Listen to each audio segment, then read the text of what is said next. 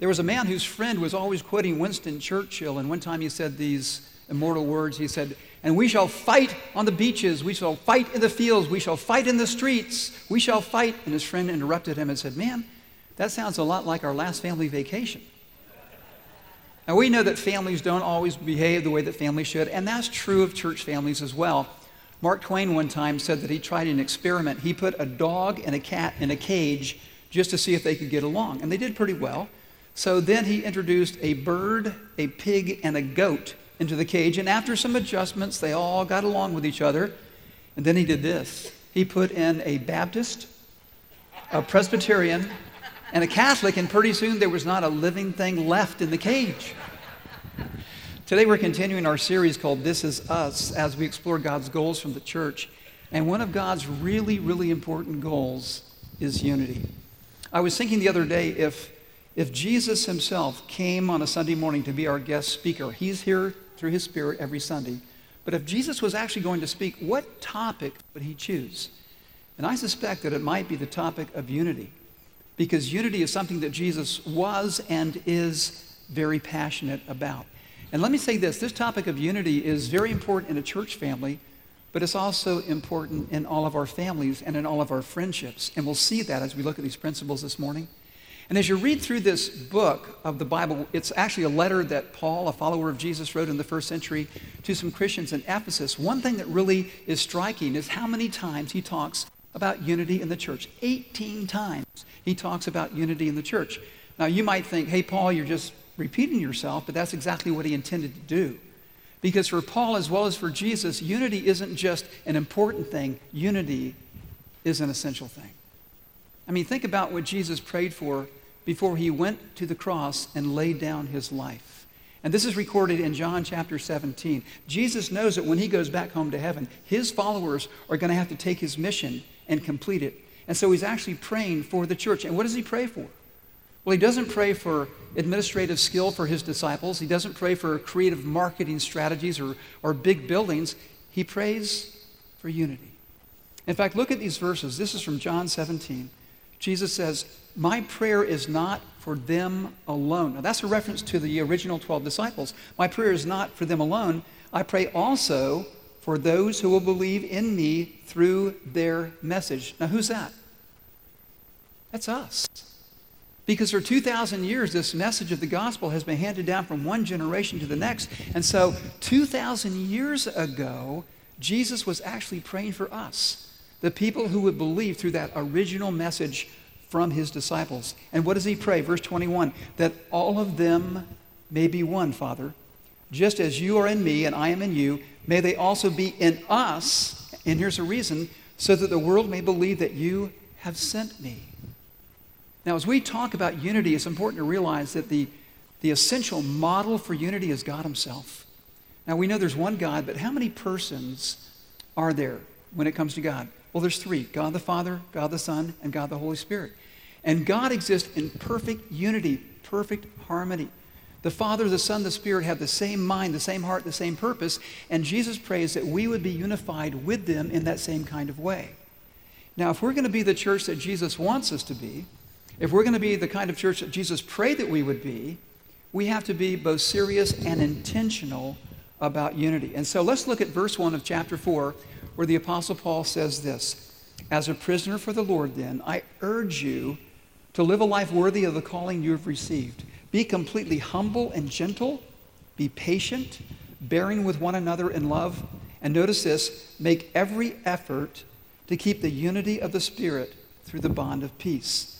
And then Paul goes on and he says this: "There is one body and one Spirit, just as you were called to one hope when you were called, one Lord, one faith, one baptism, one God and Father of all, who is over all and through all and in all." Now, what word occurs over and over there in those verses? One.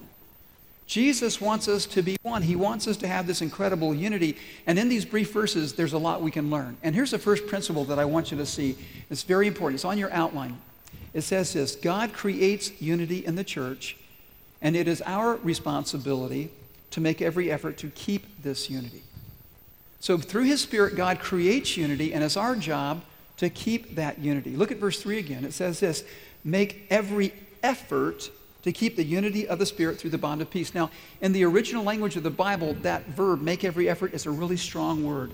It means to pursue something with intensity, with passion, to give it all you've got.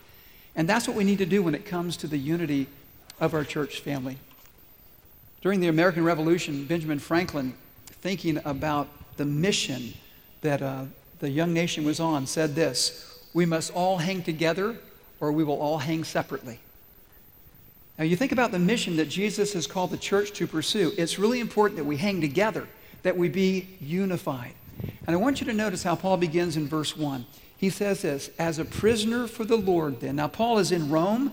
He's actually in prison. And so he's writing from that perspective. As a prisoner for the Lord, I urge you to live a life worthy of the calling you have received. Now, the word for church in the Bible means the called out ones. God has called us out of darkness into his light. He's called us from a life of hopelessness to a life of hope, and he wants us to live in a way that points people to Jesus. And that's what our unity and our love for each other does. There's a writer, his name is Sheldon Van Auken, and he wrote this one time. He said, the best argument for Christianity is Christians. Their joy, their hope, their love. Guess what he said is the best argument against Christianity? Yeah, Christians. When they are smug and self-righteous and divisive. One time Gandhi said this. He said, I would gladly become a follower of Jesus if I could just find one person who sincerely lived out what Jesus taught. So how can we live out what Jesus taught in a way that draws other people to faith in Christ? Well, first of all, we need to do this. We need to be humble. And that's what Paul says in verse 2. Be completely humble and gentle. There was a man who worked in an office, and he actually received this award for being the most humble person in the entire office. And then he put that award on his wall, and they took it away because they said he was too proud of his award. He was no longer a humble man. Now, we know that humility is kind of a slippery slope, but think about this. What is humility? And I think essentially it's just being honest about who you are. Honest about your faults and your flaws and your failures. And what is the opposite of humility? Pride. And what letter is in the middle of the word pride? I. It's when you're focused on yourself, what I want, what I need, what I like, and you're not focused on other people. And think about this in terms of the people that you're attracted to, the people that you like to be connected with. If there's somebody that's being honest about their struggles in life, they're not trying to make themselves better than they are, but they're saying, look, I've got stuff, my family's not perfect, I have a hard time with this or that. Aren't you more drawn to that person than the person who is not honest about their struggles in life?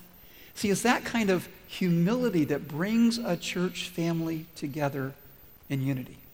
Now, in addition to being humble, here's something else that Paul points out. We need to be gentle. We need to be gentle, and that's what he says. Be completely humble and gentle. Now, there's a word in the Bible that often is translated for gentle or gentleness. It's the word meek or meekness. And sometimes people think this, that the meek person is a weak person, but nothing could be further from the truth. See, meekness is actually strength under control. Meekness is a word that was used to describe wild stallions that were broken and then trained to obey their master. And in the same way, a meek person is somebody who's being trained by Jesus to care about the needs of other people. So what's the first thing that we need to do to have a church that is unified? Be what? Be humble. And what's the second thing? Be gentle. And here's the third key to unity. Be patient. Be patient. There's a dad who came home at the end of the day, and you can see it here. It says, be completely humble and gentle. Be patient, bearing with one another in love. And there was a dad who came home at the end of the day, and he finds his 5-year-old son on the steps leading up to the front door. And his son has his head in his hands, and he said, son, you look pretty sad. What's wrong? And he said, Dad, I'm having a really tough day. And his dad says, why? And his little boy says, well, to tell you the truth, I'm having a really hard time getting along with your wife. Do you ever have a hard time getting along with people? I mean, that's just part of our experience, isn't it? Whether it's in a family or a church family. Let me ask you this. Are there people that ever annoy you or irritate you or disappoint you or hurt you? Yeah, well, that's true for all of us. So how should we respond? Well, with patience. It says here, be patient, bearing with one another in love. In love. So let me ask you this. Why is God patient with you? Because he is. You know that, right? He's really patient with you, and he's really, really patient with me. Why is that? Because God loves us. We talked and sang about it just a few minutes ago. Your love never fails. God loves us, and because of his love, he's patient. Now, if you're a parent this morning, you know that patience is critical to family unity. Isn't that true? And as a parent, you need to be patient with your children. But why? I mean, what motivates you to be patient with your kids? Well, first of all, because you what? Because you love them. But you know, little kids, hopefully as they grow up, they change, right? And they grow and they become more responsible and more mature. And so you're hoping that those things will happen, and that helps you be patient. But see, that's true of our relationships in a church family, isn't it? There was a bumper sticker years ago that said, please be patient. God isn't finished with me yet. I mean, do we have that perspective when we look at each other? Because sometimes it's easy to do this, to say, hey, man, this person really has a long way to go. And sometimes we don't realize how far they've already come by God's grace. Because who can change the human heart? We can't, but God can. So just to recap, the three important keys to unity. The first is to be what? Be humble, be gentle, and be patient. Now we're going to turn a corner here because Paul is going to point out 7 specific reasons for unity. And this is really fascinating because in the Jewish culture, the word or the number 7 was a number of completeness or perfection. And let me say this as well. If you're here this morning and you're just checking out what it means to be a follower of Christ, you have questions about Christianity, I'm really glad you're here. And I hope that as we look at these 7 reasons for unity, it'll give you a better idea of what it means to be a follower of Jesus and what it means to be connected to other believers in a church family. So here's some really good reasons for church unity, and here's the first. We are all one body. And Paul writes this, there's one body and one spirit. One body and one spirit. Now, in the Bible, the church is called the body of Christ. And it's a really great analogy because just as the parts of your body need each other, we need each other. And just as the parts of your body can't function disconnected from each other, we really can't accomplish God's purpose for our lives unless we're connected to other people in a church body, in a church family. I mean, you can think about it this way. How many of you have ever woken up in the middle of the night hungry? Has that ever happened? It happened to me last night. Think about this. The parts of your body have to work together if you're going to get something to eat. Because the stomach wakes up the brain, says, hey, I'm hungry. And the brain goes, oh, man, the stomach is hungry again. And so the brain sends a signal to the feet, hey, feet, get out of bed. And the feet go, I don't want to get out of bed. I'm tired. And the brain says, listen, if you don't get out of bed, the stomach is going to growl all night long and keep the whole body awake. So the feet go, okay, and the feet get out of bed, and they take the whole body to the kitchen, and the whole body stands in front of the refrigerator. And then what has to happen to open the refrigerator door? The brain has to say, hey, arms, come on, help me out here.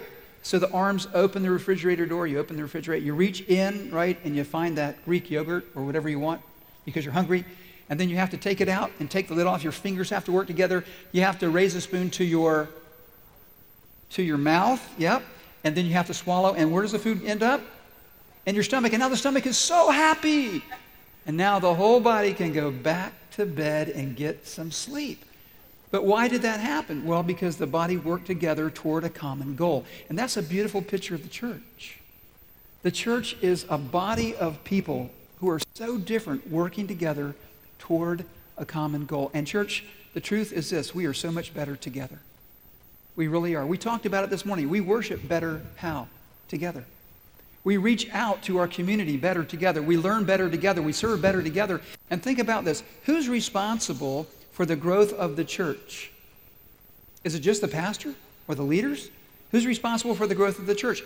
We all are because we're one body. Or how about this? Who's responsible for the spiritual health of the church? We all are, because we're one body. Who's responsible for the financial health of the church? Yeah, all the people that have all the resources, right? No, we all are, because we all can make a contribution. We all can give to God's work in the world. There's something in the world of business called the 80-20 principle. Some of you may be familiar with this, that 80% of the work is done by 20% of the people. That should never be true in the church. Because the church is not just an organization, it's an organism. It is the body of Christ where every person is needed. And every person is necessary to carry out God's purpose in the world. So we are one body. And here's another reason for our unity. We are one. We have one Spirit. We have one Spirit. Now look at verse 4 again. There is one body and one Spirit. Now, we said this at the beginning of the service. There is great diversity in the church. People from different cultures and races and perspectives, and God brings us all together and brings unity through the work of His Holy Spirit. Now, let me ask some more questions just to show you some of the diversity here in our church family. How many of you are under 39 this morning? How many of you are over 39? Okay, it's not good to lie in church now. Okay, how many of you grew up as an only child? How many of you have brothers and sisters? Okay, how many of you speak only English? How many of you speak another language in addition to English? How many of you were born east of the Mississippi River? West of the Mississippi River? How many of you have no idea where the Mississippi River is? See, there's a lot of diversity here in our church family. Now, here's what's really fascinating. Earlier I said there were 3 things Paul points out that we have to do to have a unified church. What was the first? You can look at your notes. What was it? Be humble, be gentle, be patient. Now, let me ask you this. Can we do that on our own? No, we need God's Spirit working in us to give us the desire and the ability to be gentle, to be humble, to be patient with one another. And so we have one Spirit that binds us together in unity. Now, here's another reason for our unity. We have one hope. We have one hope. And look at verse 4. There is one body and one Spirit, just as you were called to one hope when you were called. Now, here's a good working definition of hope. Hope is a confident expectation that God will do what He has promised. The confident expectation that God will do what He has promised. Now, when you become a Christian, you inherit the promises of God. See, God doesn't make one promise to Tim and another promise to Jeff. All of us have the same promises because God has promised that He's going to forgive our sins and remember them no more. That's a promise for every believer. God says, one day I'm going to wipe away every tear from your eye. That's a promise for every believer. God says, I will provide everything you need to accomplish my purpose for your life. That is a promise for every believer. And because we've all inherited all the promises of God, we have a common hope. So there's one body, there's one Spirit, there is one hope, and here's the next thing that binds us together, and this one is so important, one Lord. One Lord. And that's what Paul says in verse 5. There's one Lord, one faith, one baptism. Now the word Lord can also be translated master, and a master is somebody that you obey. Now, Paul is saying here something so critically important, that our unity depends on a common commitment to obey the commands of Christ. Let me say that again. Our unity depends on a common commitment to obey the commands of Christ. And let me point this out in a way that I think will really connect with us this morning. How many of you are football fans, by the way? Did anybody watch any football yesterday? Okay, I watched some football, and I was thinking about this analogy. There was a play where the quarterback dropped back, and he was throwing the ball to the wide receiver, but before the ball got there, the safety, that's the defensive player for non-football people, hit the wide receiver and knocked him flat. What do you think happened next? What was that? There's this guy in a striped shirt who blows his whistle and throws this yellow flag on the field. Now, what is his name?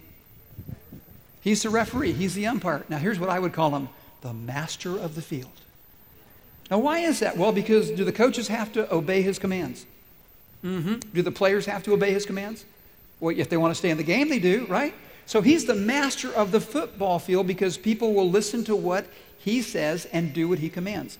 Now, think about the analogy with marriage. All right, for those of you who are married. And you don't have to raise your hand when I ask these questions. Do you ever have conflict in your marriage? Do you ever have disputes where one person wants to do one thing and the other person wants to do something else? Are there ever decisions where you're not on the same page? And the answer is yes, of course. Are you kidding me? Now, wouldn't it be great if there was a marriage referee, right? A master of marriage that could settle all of these disputes and conflicts, and whatever he said, both parties had to agree to it. Wouldn't that be great? Well, did you know what, church family?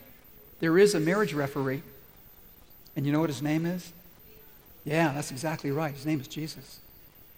And listen, if a marriage is going to make it for the long haul, and I mean not just survive, but if a marriage is going to really thrive, it happens when a husband and a wife have one Lord.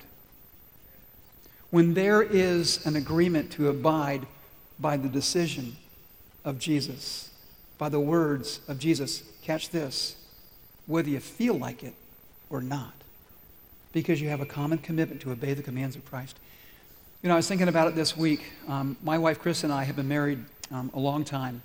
In fact, God willing, we're going to celebrate in December 47 years of marriage.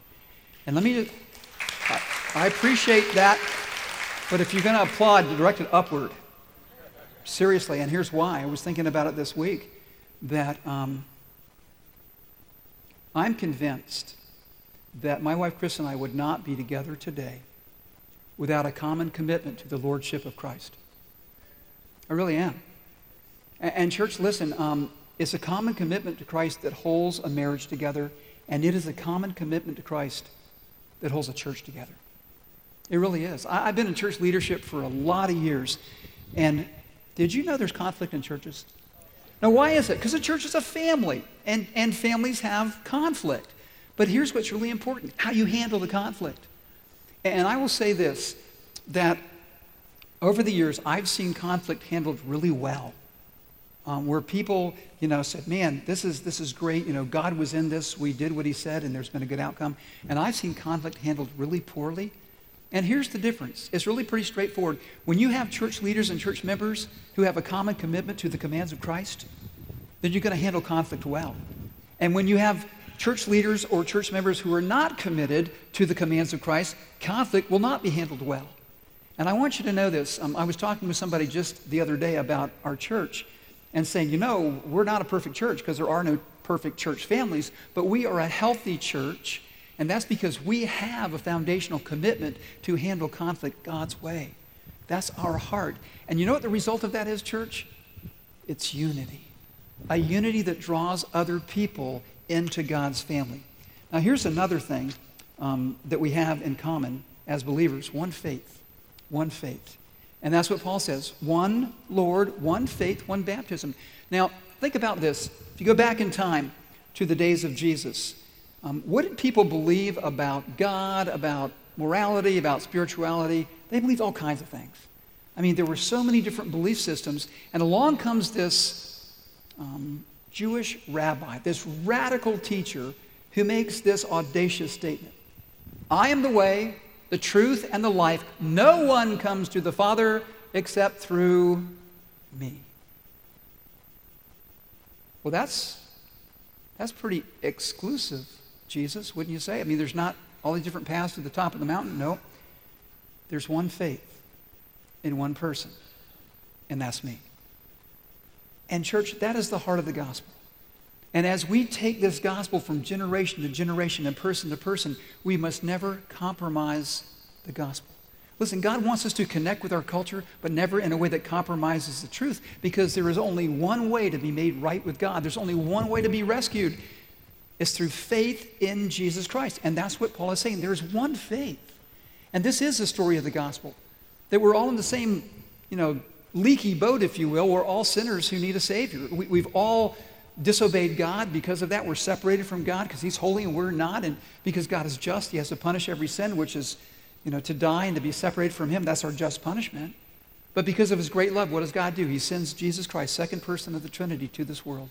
And Jesus lives a perfect life, and then he dies on a cross so we can be forgiven. But how does that forgiveness take place? Well, we have to trust Jesus. We have to believe that he's who he claimed to be, the Son of God, who died for our sins. And when we do that, when we cross the line of faith, we're adopted into God's family. But the only way that ever happens is through faith in Jesus Christ. Not faith in ourselves, not faith in anything or anyone else. So there is one faith that binds us together. And that leads to the next thing that Paul points out. There's not only one faith, there is one baptism. One baptism. And that's what he says. One Lord, one faith, one baptism. One of the important things that Jesus commanded his disciples, in fact, is so important, it's often called the Great Commission. When Jesus has been risen from the dead, he's getting ready to go home, he calls his disciples together and he says, I'm going to give you your marching orders, He says, all authority in heaven and earth has been given to me. Therefore go and make what? Make disciples, baptizing them in the name of the Father, the Son, and the Holy Spirit. Here's the thing. We need to understand that baptism is incredibly significant. And any time that I have the opportunity to baptize a person who's come to faith in Christ, that is such a meaningful time for me and for that person and for our church family. Now, there's a distinction between baptizing an infant or a child. I'm talking about believers' baptism, where somebody has made that decision to place their faith in Christ. And I think about this. When you're baptized, it's not just showing the world that you become a Christian by faith in Christ. It also shows you and others that you've been forgiven. Because that is the symbolism of baptism. When we go to the beach and somebody just goes under the water, it's the idea of being buried and raised to newness of life with Jesus Christ. You're forgiven, and now you're part of God's forever family. And that leads us to this last thing that Paul points out, that there is one God. One God, one Father of us all. A few months ago, during the summer, I had the privilege of going to Honduras with a team here from our church to do some work with Children's Impact Network. And I was thinking about the fact that whenever you go to other countries and you encounter other Christians, and this has been my experience in so many different nations, there's an immediate connection. It's like going to your family, because they really are your family. The Holy Spirit lives in every believer, and there is this amazing just warmth and love that you feel from people that you've never even met before. Why is that? Because the Holy Spirit lives in every single Christian, and what Paul says is true. There is one body, there's one Spirit, there's one hope, there's one Lord, there's one faith, there's one baptism, there is one God and Father of us all. Let me just close with this story, and I'll show you how it's related to church unity. It goes like this. A few years ago at the Special Olympics in Seattle, 9 runners took their places at the starting line for the 100-meter run. And all of those runners were mentally and physically challenged in some way.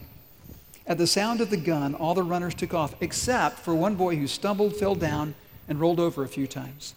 Lying there on the track, he started to cry. And when the other runners heard him cry, they turned around and stopped running. And then they came back, every single one of them, to help this boy who had fallen down. One girl with Down syndrome bent down and kissed the boy and said, "That'll make it better." Then all 9 of them linked arms and walked together to the finish line. And everyone in the stadium stood and cheered for a solid 10 minutes. Just imagine that scene. And here's what I want you to think about. That story is a picture of how unity in the church is supposed to be. Because the reality is this, we're all challenged in some way, aren't we? And we all stumble and fall down. And what God wants us to do is to stop, turn around, and go help each other up, and to link arms, and to move toward His finish line together. And church family, I want you to hear my heart on this, because I believe this is the heart of Jesus. Jesus prayed for our unity. Jesus died for our unity. And God creates this incredible unity through the work of His Spirit, and He says, hey, I want you to work hard to protect and preserve this unity. How do we do that?